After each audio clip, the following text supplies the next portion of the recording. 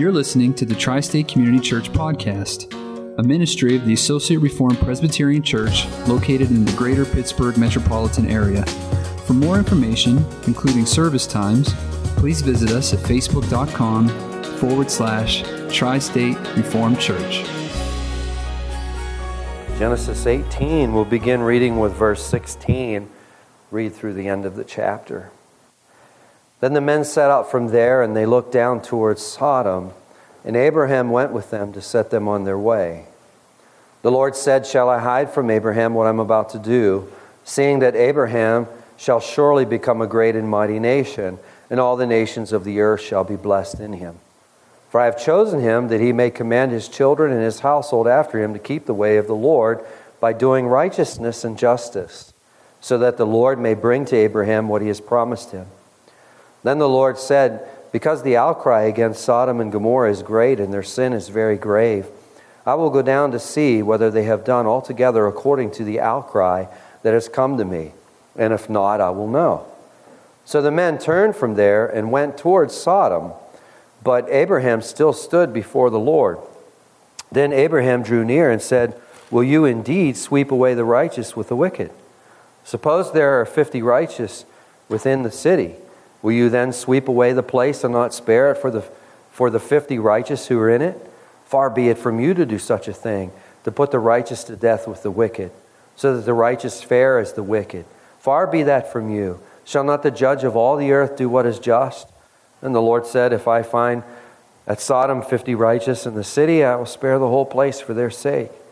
Abraham answered and said, "Behold, I have undertaken to speak to the Lord, I who am but dust and ashes. Suppose 5 of the 50 righteous are lacking. Will you destroy the whole city for lack of 5? And he said, "I will not destroy it if I find 45 there." Again he spoke to him and said, "Suppose 40 are found there."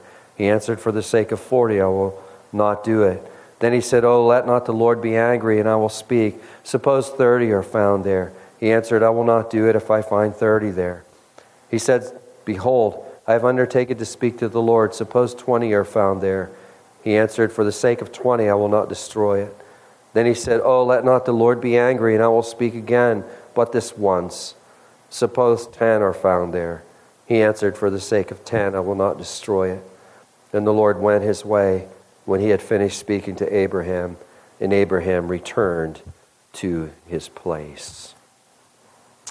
Heavenly Father, Lord, we require your grace this morning if we're to profit from this reading of your holy and sacred word.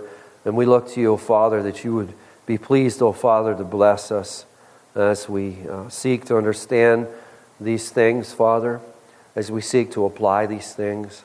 We ask, O Father, for your grace to change us, to shape us, mold us, make us more like your Son, that you would work through your word, Father, that we'd be more than just hearers, that we would come to it with more than just a bare or a mere curiosity, but that we would come to it hungry and thirsty for change in our hearts.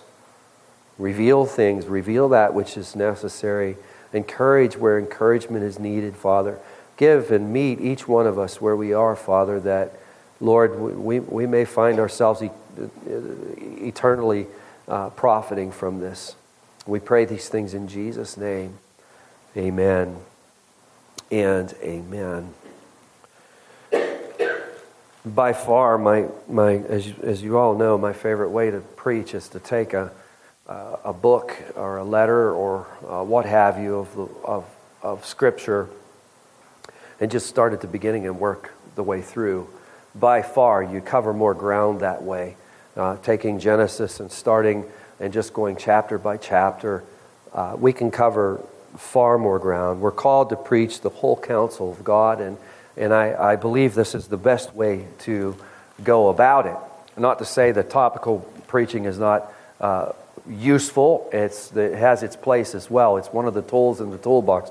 But for your everyday, for the everyday work, preaching through the books is by far, I think, the best way to go, because there's a wonderful, there's just a wonderful balance in the teaching of Scripture that the Holy Spirit has put there. And I'm always amazed by how you'll come to a certain chapter and there'll be a subject in that chapter that just happens to speak to somebody. It's just absolutely amazing how that works. I could never do that on my own. So I'm thankful for that. But all of this having been said, there also is a little bit of a danger I want to point out to you. Not necessarily a danger, but there's something we need to safeguard against here. Is that as we take these various pericopes, a pericope simply just being a text that has one coherent thought in it, or maybe a couple of coherent thoughts. As we take these and we focus so intensely on them as we do, we have a tendency to, if we could imagine the Bible being a yardstick, we have a tendency to focus on 1/4 of an inch. We're focusing on 1/4 of an inch, and then next week we focus on 1/2 an inch. Then the next week we just move down the ruler this way, and we can be looking at Scripture like this. It's important from time to time that we stand back, if you will, and we take a look at the entire yardstick here. Now, it's not my intentions this morning so much to take a look at the entire yardstick as it is maybe to take a look at where have we been. There's a flow of thought here that is really, really important that actually I think can be concealed by our subheadings that we have. Keep in mind, most of you probably have a subheading over Genesis 17. It'll say something about Abraham and circumcision. You'll have a subheading maybe over verse 15 of chapter 17. It will say something like Isaac's birth promised.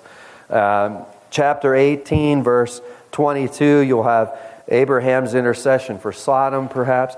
I'm not saying that these aren't helpful. They are helpful. Believe me, when you're preparing for a presbytery exam, I haven't done this, I don't think, since then, but you can leaf through and look at those subheadings and get an idea of the order of thought there, because in your presbytery exam, someone could call upon you and say, give me an outline of Genesis.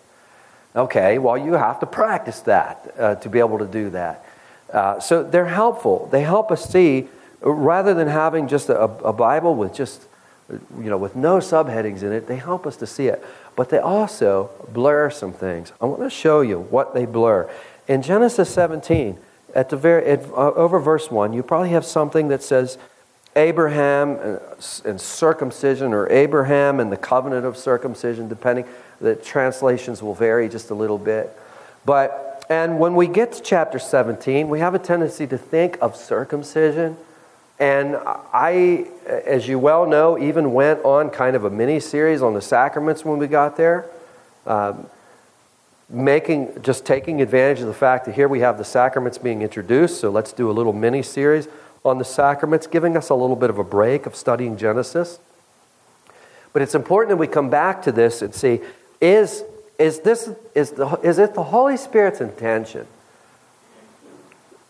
to take our minds away from Abraham and Sarah and the promise of a son to focus just on circumcision in this chapter? I'm going to answer absolutely, positively not. But if we don't take a minute and do exactly what we're doing right now, we could be left with that impression and think that we have really come to understand Genesis 17. And here we will have already embarked on a number of really important things. Is it important for us to understand circumcision? Yes. Is it important for us to understand the connections between circumcision and baptism? Absolutely. Is it important for us to understand the sacraments? Absolutely. These things are all important. We've done those. We've set them aside. Let's come back to Genesis. What is going on here? What is going on here is by the time we get to Genesis 17, there is an incredible amount of tension building here. Sarah and Abraham were called 25 years ago. It's been 25 years since they were called out of pagan idolatry, called into the light, into God's light. He calls them to himself. He makes promises. You look at the stars, Abraham. If you can count the stars, so you'll be able to count your descendants. Kings are going to come from you. Through you, all of the families of the earth are going to be blessed. 25 years ago, these promises were made to Abraham. They've been made on numerous occasions since. But here Abraham is now. He's no longer a 75-year-old man. He's now nearly 100 years old. He still has no son.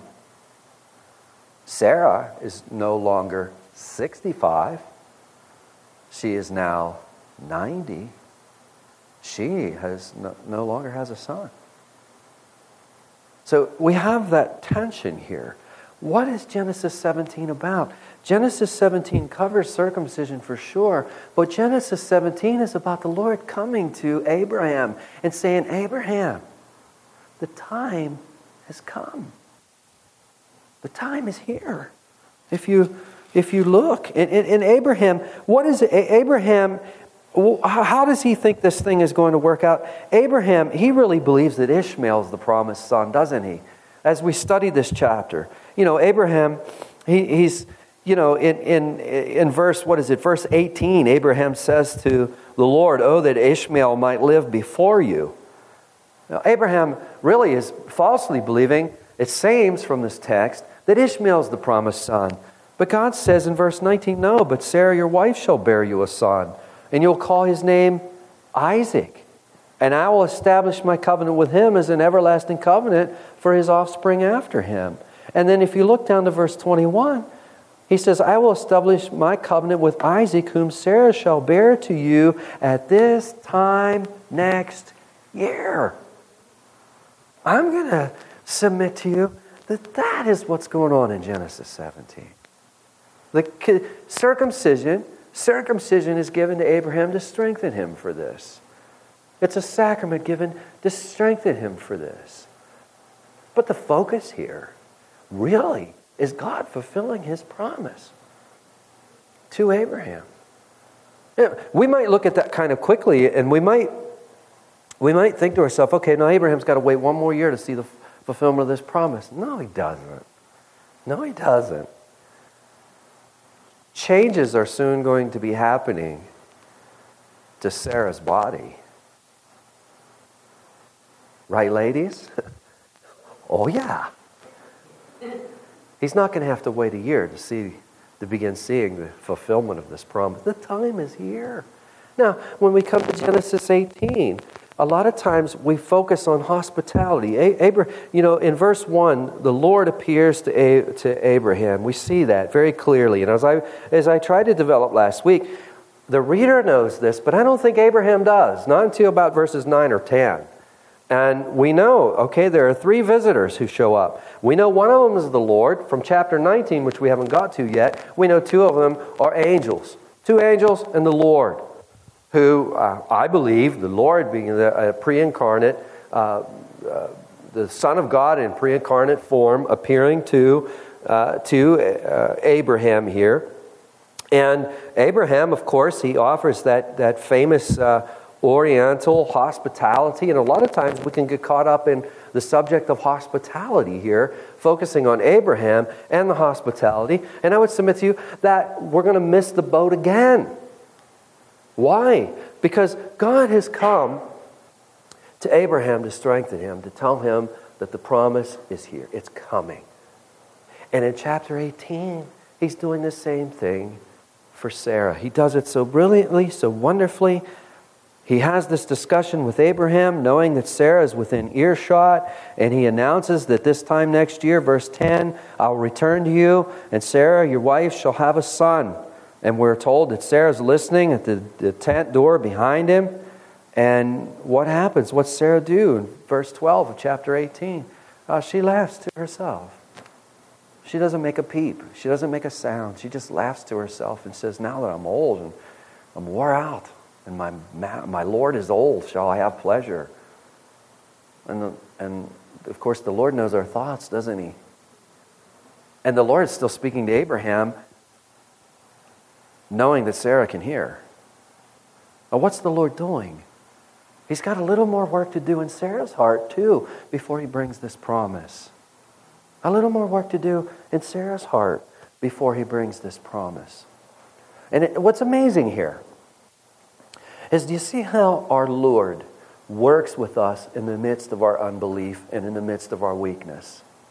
He's going to reveal this thing to Sarah, but the way he's going about it, she's back presumably behind a cloth or something where she can't be seen, some compartment in a tent where she can't be seen. And there the Lord calls her and says, why? He says to Abraham in her earshot, why did Sarah laugh and say, shall I indeed bear a child?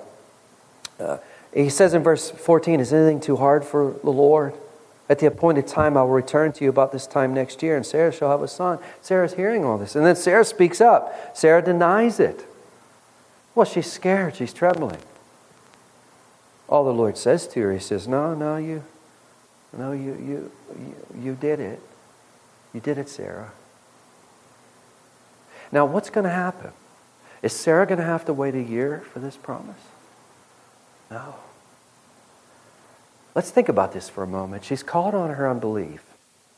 And in a very short period of time, she is going to be noticing changes in her body. She's going to go to Abraham. And she's going to go, I don't know if it would be wise for her to say, you're not going to believe this. I don't think that would be wise to say, but it might be something that would blurt out. I don't know how to say it in Hebrew. I don't know what that would sound like. But you're not going to believe this. Abraham, I'm pregnant. That's what's going on here, you see. That's what's going on here. And we don't have a subheading over verse 16 of chapter 18. But clearly we have another pericope. We have another scene that's taking place over verse 16. You see, sometimes this whole flow of argument can get lost here. Over verse 16, we read, then the men set out from there, and they looked down towards Sodom. Now, who are the men? Again, this is the Lord and two angels. They appeared to Abraham as men. The men set out from there, and they looked down towards Sodom. And obviously, with their body language looking towards Sodom, it's easy to conclude that they've got some business with the city of Sodom. And Abraham, we're told, went with them, the end of verse 16, to set them on their way. Now, there's something we need to understand as we go down through verses 16 on to the end of the chapter. There's one thing we've got to keep in mind here, or we're going to stumble. Verses 16 and onward are full of what we call anthropomorphic language. It's full of anthropomorphic language, or full of anthropomorphism. That's a real fancy word. You've heard me use it before. What does it mean? Well, the Greek word for man or humanity is anthropos. Anthropos. And anthropomorphic language is when human traits and human attributes are applied to something that otherwise would not have human attributes. For example, when the Lord says, with an outstretched arm, I'm going to accomplish XXX. The Lord is spirit. Does he actually have an arm? No, but it's an anthropomorphism. He's speaking in human language to convey that with power, God is going to accomplish whatever he is setting to accomplish. And that's what we have happening here. Abraham, he is still the host here. He is accompanying his visitors, the Lord and these two angels. We're told that he went with them to set them on their way. They don't need Abraham to set them on their way.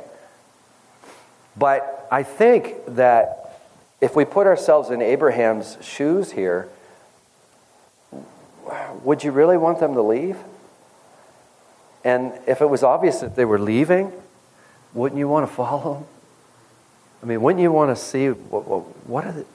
Okay, where are they going? What are they doing? You're going towards Sodom. You'd follow them as far and as long as you could, wouldn't you? I think that's what's going on. And then verse 17, the Lord said, and I presume he's saying this to the two angels that are with him.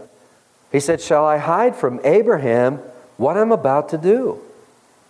Now again, anthropomorphic language. Is the Lord kind of deliberating? Is he like, man, I just haven't made up my mind. I mean, what do you think? Do you think I ought to share it with them or not? What do you guys, is he like Does he need to call people to his society, to his side and seek the benefit of counselors to make up his mind? The answer is no. So then what's he doing?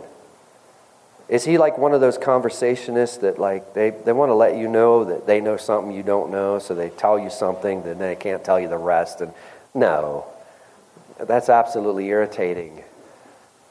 No. Well, what other possibility is there? Well, here's what's going on here, without a shadow of a doubt. The Lord is pulling Abraham in. Imagine walking with the Lord and these angels, and the Lord saying, hey, shall I hide from Abraham what we're about to do? What would that do to you? You're going to be going, what is it that you're about to do? Can you feel how that would draw you in? How that would pull you in? He's pulling Abraham in. Now, verses 17, 18, and 19 need to be taken all together. The Lord said, shall I hide from Abraham what I'm about to do, seeing that Abraham shall surely become a great and mighty nation, and all the nations of the earth shall be blessed in him. Here he is, reiterating those promises. Reiterating those promises. And if there's a message here, and the first point I really want to make is God's promises are certain. Even if they're delayed, they are certain. You see how the Lord's speaking about these promises? Shall I hide from Abraham what I'm about to do, seeing that Abraham shall surely become a great and mighty nation? This is a done deal in the mind of the Lord. Of course it's a done deal. But you see, it was a done deal in the mind of the Lord 25 years ago. That the Lord is going to come back in judgment, that the Lord is going to consummate and bring in and usher in a new heavens and a new earth, is a done deal to the Lord. But he's working with a bunch of children like us who are weak and frail, like Abraham and Sarah. But what we learn from this text is God's promises are certain, even if they should be delayed. And there's a second lesson in here that I got from Calvin. John Calvin I like reading him because he has such an uncanny ability to not only exegete Scripture, but also to exegete the human heart. You learn so much about your own heart when you read him. Even though it was written so many years ago, you read him and it's like looking in a mirror sometimes. But what Calvin says about these passages, he says something like this. He says, look how the Lord continually blesses his people. It's like the Lord blesses his children. And then he just can't help himself but to continually shower blessing after blessing after blessing after blessing. How is it that God can see that Abraham shall surely become a great and mighty nation? How is it that God can see that? Because God is going to do that. How is it that he can see that next time this year Abraham's going to have a son? Because God's going to give him one. How is it that he can say to Sarah that next year, this time, you're going to have a child? Because God's going to give her one. How can he say that the descendants will be as numerous as the stars in the sky? Because God knows each one of them by their names. If you're in Christ Jesus this morning, you're one of those stars. And he knows you by name. And he starts out just like he did with Abraham and Sarah, calling them out of pagan idolatry. What's he call us out of? Pagan idolatry. Pagan idolatry is all around us. He calls us out of pagan idolatry, calls us into the light, and then he shares blessing with us after blessing, after blessing, after blessing. And he does that, and he's doing that now. He does that every day. Now, we wouldn't always count all these things as blessings. Oftentimes, it's not till after we've gone through them where we say, wow, that was quite a blessing. Let's think about Abraham's life here for a minute. He's called out of Ur, called out of Haran, called down into the land of Canaan. When he has to leave, sure, it's a blessing to be called by the Lord. But what does Abraham have to do to obey that call? He has to leave his father's house. He has to leave his homeland. He has to embark on a journey where he's not really sure where he's going. That's not easy. He no sooner gets down into Canaan and what happens? There's a famine.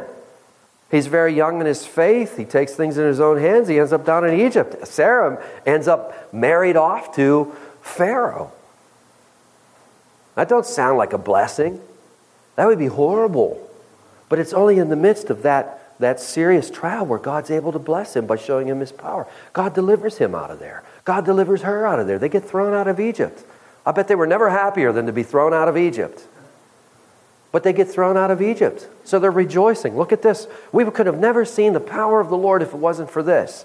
And they get up into, in Genesis 13, they get back up in the land of Canaan, and now their flocks, they've been blessed so much that the land can't support them, and Abraham has to separate with Lot. And Lot goes down and encamps near Sodom, and Abraham, he encamps near the oaks of Mamre, as I talked about last week. And we can continue on and on and on. Lot gets in trouble. Abraham has to go up against Kedar-Lahomer.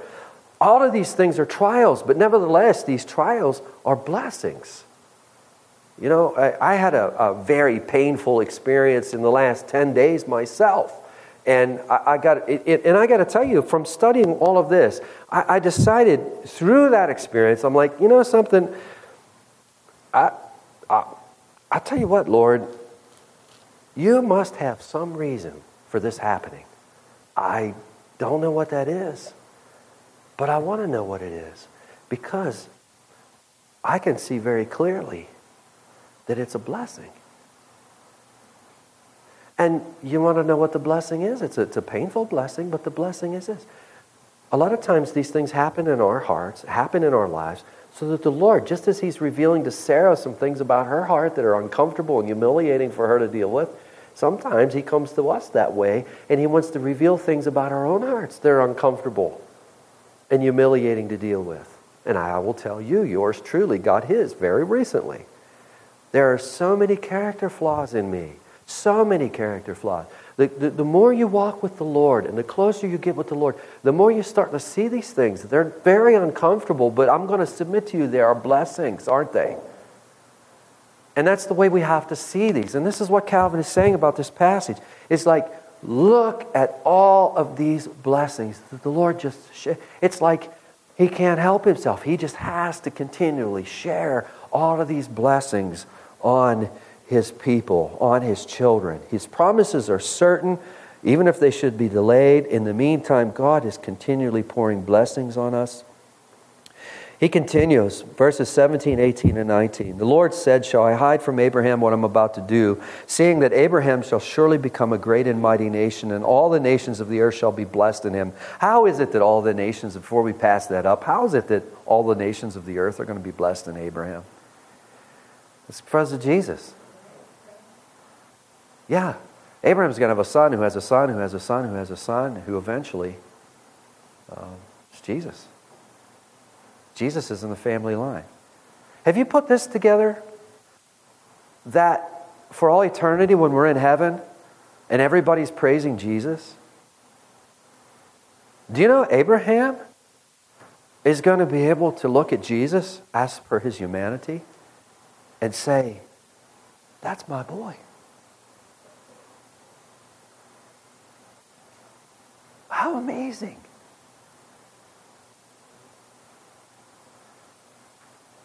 That's what's going on here. Because of that fact, how can the Lord withhold what He's about to do? Being that the Lord has brought Abraham so intimately in. He is so in. It's like, Abraham, you are so in that I can't avoid telling you what I am about to do. Then verse 19, "For I have chosen you." You see that? "For I have chosen him." Some of your translations will say, "For I have known him." In the ESV, there's a footnote. If you look down at the margin, you see the Hebrew, it says Hebrew known or something to that effect. What's going on there is what we're really meant to see. Of course, God has chosen Abraham, but what we're meant to see here is that he's been chosen in love. Abraham is being brought into such an intimate relationship that God, as I said last week, God is pleased to call Abraham a friend. And that's why we chose James 2:23 as a scripture memory verse.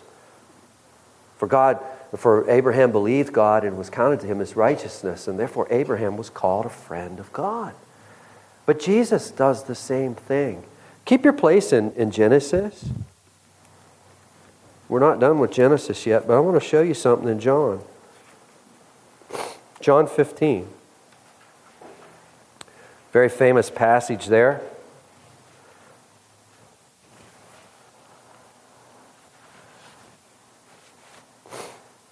Verse 12, John 15, verse 12. This is my commandment, that you love one another as I have loved you. Then a famous verse, greater love has no one than this, that someone lays down his life for his friends. Hold on to that word, friends. Verse 14, you are my friends if you do what I command you. Now look what Jesus is doing in verse 15. No longer do I call you servants, for the servant does not know what his master is doing. But I have called you friends.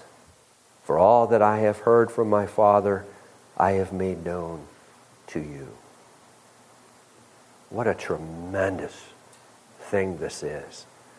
What is Jesus doing? He's doing the same thing he did to Abraham.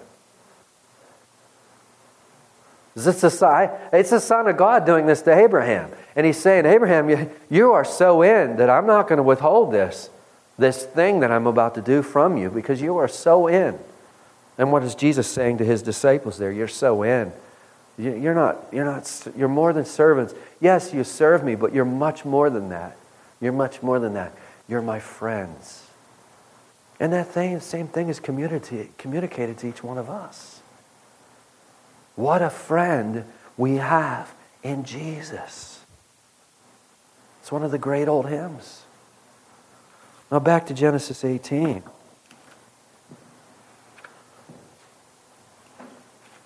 Verse 19. Really, verse 19 gives us two reasons for the Lord showing us really why He's showing these things to Abraham. One is that He's chosen him. But two, notice what it says afterwards. That he may command his children and his household after him to keep the way of the Lord by doing righteousness and justice, so that the Lord may bring to Abraham what He has promised him. Now, what is all of that about? Well, there's two reasons in verse 19 why the Lord is sharing these things with Abraham. One is because of the friendship, because he's so far in. Two is that He may publish this stuff, that He may announce this stuff, that He may teach this stuff, that He may proclaim this stuff to His children. And of course that His children's children may do the same, and His children's children may do the same. And actually what I am doing right now actually is following in the footsteps of this. What am I doing right now? Proclaiming these things.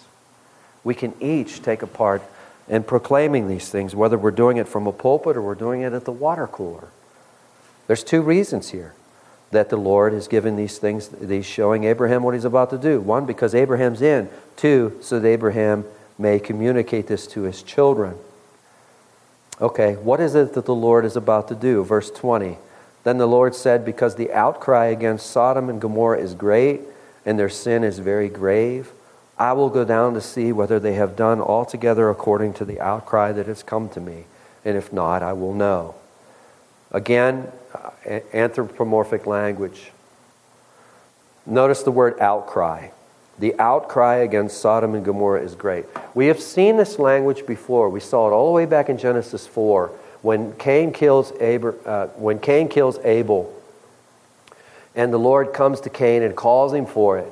He says that Abel's blood is what? It's crying out. What is that about? What that's about is there's been a breach in God's justice. There's been a breach. There's been an injustice has taken place. And now God's justice is crying out. It's anthropomorphic language. Justice is now crying out. Every time a sin is committed, God's justice is violated, and God's justice cries out. Can you imagine the crying that the Lord hears on a daily basis? Not just every time we sin, but every time. You imagine that? There's 7 billion of us running around on the planet. at any given moment of the day. Well, here we're told that the outcry against Sodom and Gomorrah is great. Their sin is very grave. The Lord says, I will go down to see whether they have done altogether according to the outcry that has come to me, and if not, I will know. Anthropomorphic language. Does the Lord need to investigate this? Absolutely not. Is it like the Lord sits in heaven and intel's gathered and his intel come and report to him? Now he's going to go down and see if that's really... No, come on. What's he doing? He's pulling Abraham in. You imagine Abraham's face? Abraham knows this gang. He knows this bunch. How does Abraham know this bunch? He rescued them from Kedar-Laomer, and he dragged them all back down to their home. He knows this bunch. Down there where Lot lives, I don't know how he can live down there. Yeah, I know, Abraham. How does that nephew of yours live down there? I don't know how he lives down there. And look what he's doing to his daughters. You can imagine the conversation that goes on in the tent. The outcry against Sodom and Gomorrah is great. Their sin is grave. You can almost see Abraham boy. Abraham, he knows what's up. In verse 22, the men turn from there and they go towards Sodom. The angels do. Abraham's now alone with the Lord. And in verse 23, we're told that Abraham drew near. That's what God's been doing all along, is drawing Abraham near. And Abraham, notice Abraham puts it together. God hasn't said that he's going to destroy the city, but notice what Abraham says in verse 23. He says, will you indeed sweep away the righteous with the wicked? Abraham knows the place. He knows what that place is like. And if the Lord's headed down there, he knows this isn't good. He knows that it's going to get swept away. And notice how how Abraham intercedes with the Lord in verses 24 and following. He says, suppose there are 50 within the city. Will you then sweep away the place and not spare it for the 50 righteous who are in it? Where's 50 come from? And how many people were living there at the time? Certainly more than 50. Probably quite a bunch. Wouldn't have been as populated as the cities are populated today. But Abraham maybe at the start thought, boy, surely there's 50. But then he rethinks that. He says, far be it from you to do such a thing, to put the righteous to death with the wicked, so that the righteous fares the wicked. Far be that from you. Shall not the judge of the earth do what is just? And the Lord says, okay, if there's 50 in the city, I'll spare the whole place for their sake. Then Abraham says, and really, if you wanted to preach a sermon on salesmanship from the Bible, I think this is a good place to do it, because Abraham's putting his best foot forward. Notice what he does. I'm always amazed. Notice what he does here in verse 27. He says, behold, I've undertaken to speak to the Lord, I whom but dust. In verse 28, suppose 5 of the 50 righteous are lacking. What a sales pitch. Because he's not focusing on 45 here. He didn't say 45. He just said, hey, if there's only 5 of them missing, you see what he's doing there? Abraham probably was quite a salesman. Of course, he had a large household.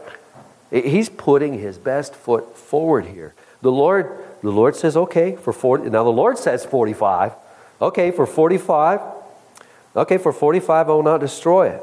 Again, he speaks to him. He says, okay, how about 40? He answered, for the sake of 40, I will not do it. Then he said, don't be angry. I'll speak. Suppose 30 are found. He said, okay, I will not do it if I find 30. And he said, behold, I have undertaken to speak to the Lord. Suppose 20 are found there. And he answered, for the sake of 20, I will not destroy it. And then he said, let not the Lord be angry, and I will speak again but this once. Suppose 10. He says, for the sake of 10, I will not destroy it. Leopold, in his commentary, suggests that the reason that Abraham stops there is because if he would have gone any further, it might have looked like all Abraham is doing is pleading for Lot. I think there's a lot of truth to that. He stops at 10. There's a lesson in that actually too. We should never, as we pray for the lost condition of souls, we should never only pray for our loved ones. We really need to pray for everyone. We really need to be praying for the lost. We pray for our loved ones for sure, but our prayers must go beyond that, or they're quite selfish prayers. Abraham is not being selfish here. He stops at 10. But you can't help but to see some anxiety in Abraham's heart, because I don't think he's really confident that they're going to come up with 10. So, what do we get from this? God's promises are certain, even if they should be delayed. God continually pours out His blessings on His people. Thirdly, I would say that judgment is part of the gospel. Judgment is delayed. You see, God's promises are certain even if they're delayed. Judgment is one of those promises. Jonathan Edwards used to teach that if you haven't shared judgment, you haven't shared the gospel. And along the way, the church got it in its head that these fire and brimstone sermons are out of vogue. And I was thinking about this. When I come back, I'm going to have to preach on Genesis 19. That's not a real nice passage to come back to. I'm going to do it. Unless I think of a way to get out of it while we're away and say, well, let's do something else first. And I'm just teasing there. I don't mind doing it. But those of you who have read Genesis 19, have absorbed some of it, know what I'm talking about. Genesis 19 is not a pretty picture, is it? Fallen humanity is not a pretty picture. And the Bible doesn't beat around the bush about that. You know? This is not a pretty picture. Judgment is certain. Even if it's delayed, it's certain. It's certain. And Jonathan Edwards' words, they ring so true. As the church has pulled back from sharing judgment, we can't share judgment. If we share judgment, we're going to scare everybody away. So there's no judgment. Okay, well, people were smart enough. Okay, there's no judgment. Well, if there's not going to be any judgment, then what do I need a Savior for? Now nobody really believes they need Jesus. And who's the fault for it? It's the church. You'll hear people in the church want to blame all of the people out there for everything that's going on. Hey, not so fast. Have you told your loved ones about the judgment? Well, I don't want to run them away. Hey, then shut up. You're as much a part of it as anything. It's uncomfortable. I don't like doing it. Genesis 19 isn't going to be necessarily fun for me to preach. What's God going to do in Genesis 19? He's going to destroy the place. If we're apart from Christ, that's all we've got to look forward to. And we have to tell people that. You don't have a bright future in front of you at all. To the contrary, you've got the opposite. We need Jesus more than we need the air that we breathe. And that's the point that Jonathan Edwards was making. And we either believe this or we don't believe this. Let's quit saying, I don't want to offend. It's going to offend people. We don't have to be offensive with it. That whole idea, the whole idea of someone standing up and preaching fire and brimstone with a little grin on their face like they're going to delight in it, that should never take place. Genesis 19 needs to be preached with tears in your eyes. It needs to be done in the spirit that Abraham's doing. What's Abraham doing? He's on his face here pleading, don't destroy the city. Don't destroy it. Don't destroy it. That needs to be our attitude about it. But the fact is, it's going to happen. It's as certain. It's one of the gospel promises. It's going to happen. It has to be part of our Bible presentations. What effect should all this have on us? Intercession. That's clearly the message in Genesis 18, isn't it? Intercession. I think I know that when I relax on interceding for the lost, I know that one thing has happened in my heart every time. To the measure that I relax on interceding for the lost, to that same measure I am beginning to not believe judgment is coming. That's what's happening in my own heart. When I relax on interceding for the lost, I am at the same time failing to believe that judgment is coming. Does that make sense? That has to be repented of. We discover that about our hearts. What do? We repent. We ask the Lord to soften our hearts and begin praying.